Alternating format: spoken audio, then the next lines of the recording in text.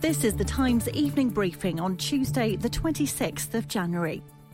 Boris Johnson has spoken of an appalling and tragic loss of life with this announcement at Downing Street. The number of deaths recorded from COVID in the UK has surpassed 100,000. The Prime Minister offered his deepest condolences to those who have lost relatives to coronavirus.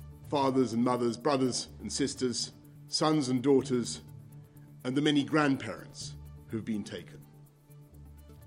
And to all those who grieve, we make this pledge that when we've come through this crisis, we will come together as a nation to remember everyone we lost.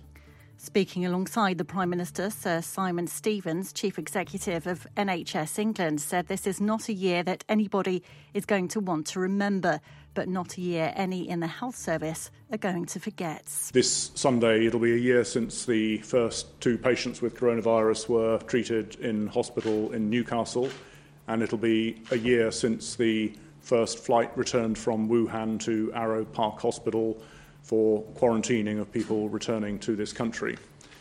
And it's a year over severely ill coronavirus patients have been looked after in hospital. Well, the government figures have been released after the Office for National Statistics, which uses a different counting method this morning, said the number had already passed 100,000.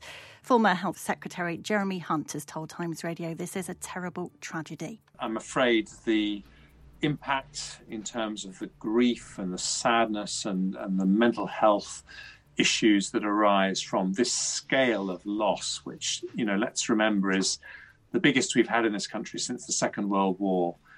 It's going to be impossible to get over for a very, very long time. The unemployment rate in the UK has soared to 5%, the highest level for more than 4 years. Figures from the ONS shows more than 200,000 workers lost their jobs in the 3 months to November. There was also over 800,000 fewer employees on payroll in December than last February.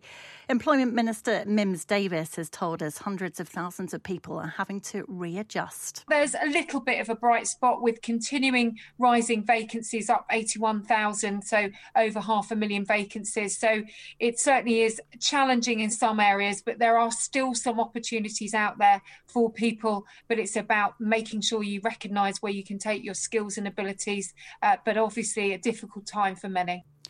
Ireland's coronavirus lockdown will be extended until the 5th of March. Prime Minister Micheál Martin is warning that people cannot give COVID-19 or its variants any space.